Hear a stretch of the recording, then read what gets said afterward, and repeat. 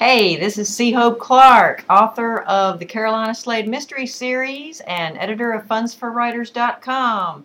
Wow, I'm into the 8th podcast.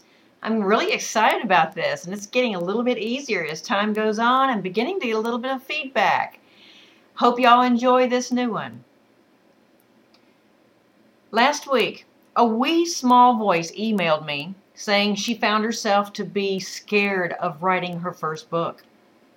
I'm afraid of failing, she said, of people not liking my book and of my story being too outrageous. How do I get myself out of this predicament? That was the entire email, word for word, and it made me wonder, how many other people are out there feeling this way? We already know there are tons of folks slapping words on paper and publishing them, words that aren't ready for release. That's common as dust. But what about those who are not that bold?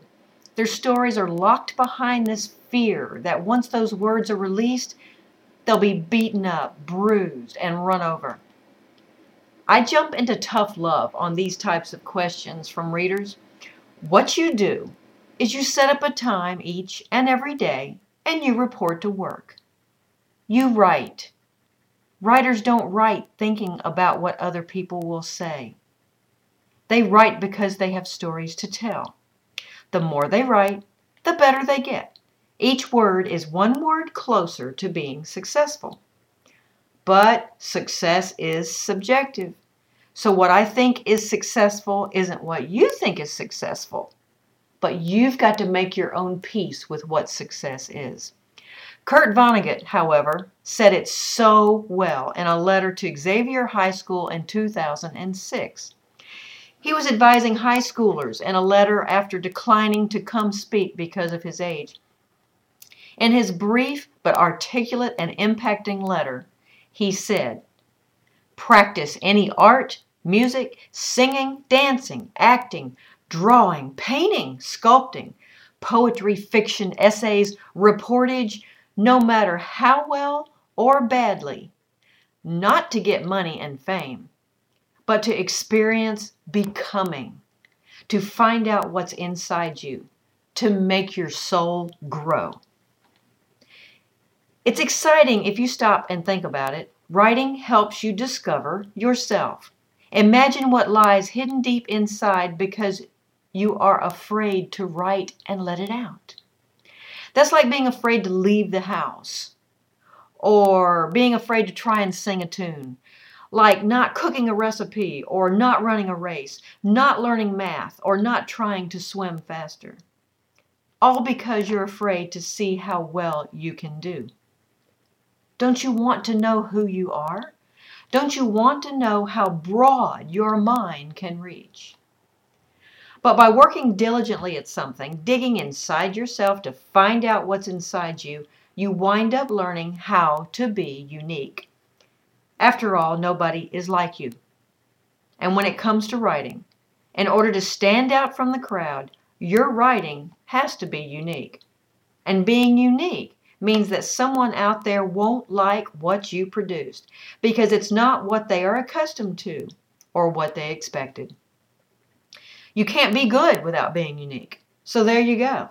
You ultimately have to be a failure in someone's eyes to be a success in someone else's, because we sure don't all think alike. Gracious, look at all the opinions out there. It's impossible for all of us to be on the same wavelength. Therefore, being outrageous is often part of the package as you define yourself and grow to be a writer. Dare to be different, or don't bother. It's a black and white issue here. You write or you don't. And to determine what you write, you delve inside your soul. Be grateful for the voices. Be happy when someone comments on your work. Whether it's good or bad is a plus for you. It's feedback. And from that feedback, you learn more about your own writing. You start becoming. You also learn to take a stand once you recognize your writing strengths. You start sifting through the remarks, gleaning what you want from the criticism, not shying away from all criticism. The worst thing for a writer is when nobody bothers to give you feedback. Eventually, however, when you publish a story or start a blog or present to a group, frankly, anything you do in the public's eye, someone will walk away. Sometimes several will, sometimes many. For a second, it will stun you, then sting a little bit. You'll wonder what you did wrong and rehash in your head what you could have done differently. Our natural instinct is to identify cause and effect. What happens to cause a certain reaction? And when we are involved personally, we gravitate to what we did. Were we the cause? We seek hard to see if we are involved for several reasons. 1, we don't want to be the guilty party. 2, we want to be proactive in correcting whatever is amiss. 3, we want to prevent it from happening again. 4, we want to make others' lives better.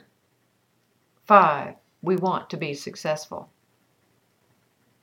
Some of us avoid publishing, blogging, and presenting so we don't have to deal with all that. Why? 1, we don't want to feel guilty. 2, we don't want to have to fix things.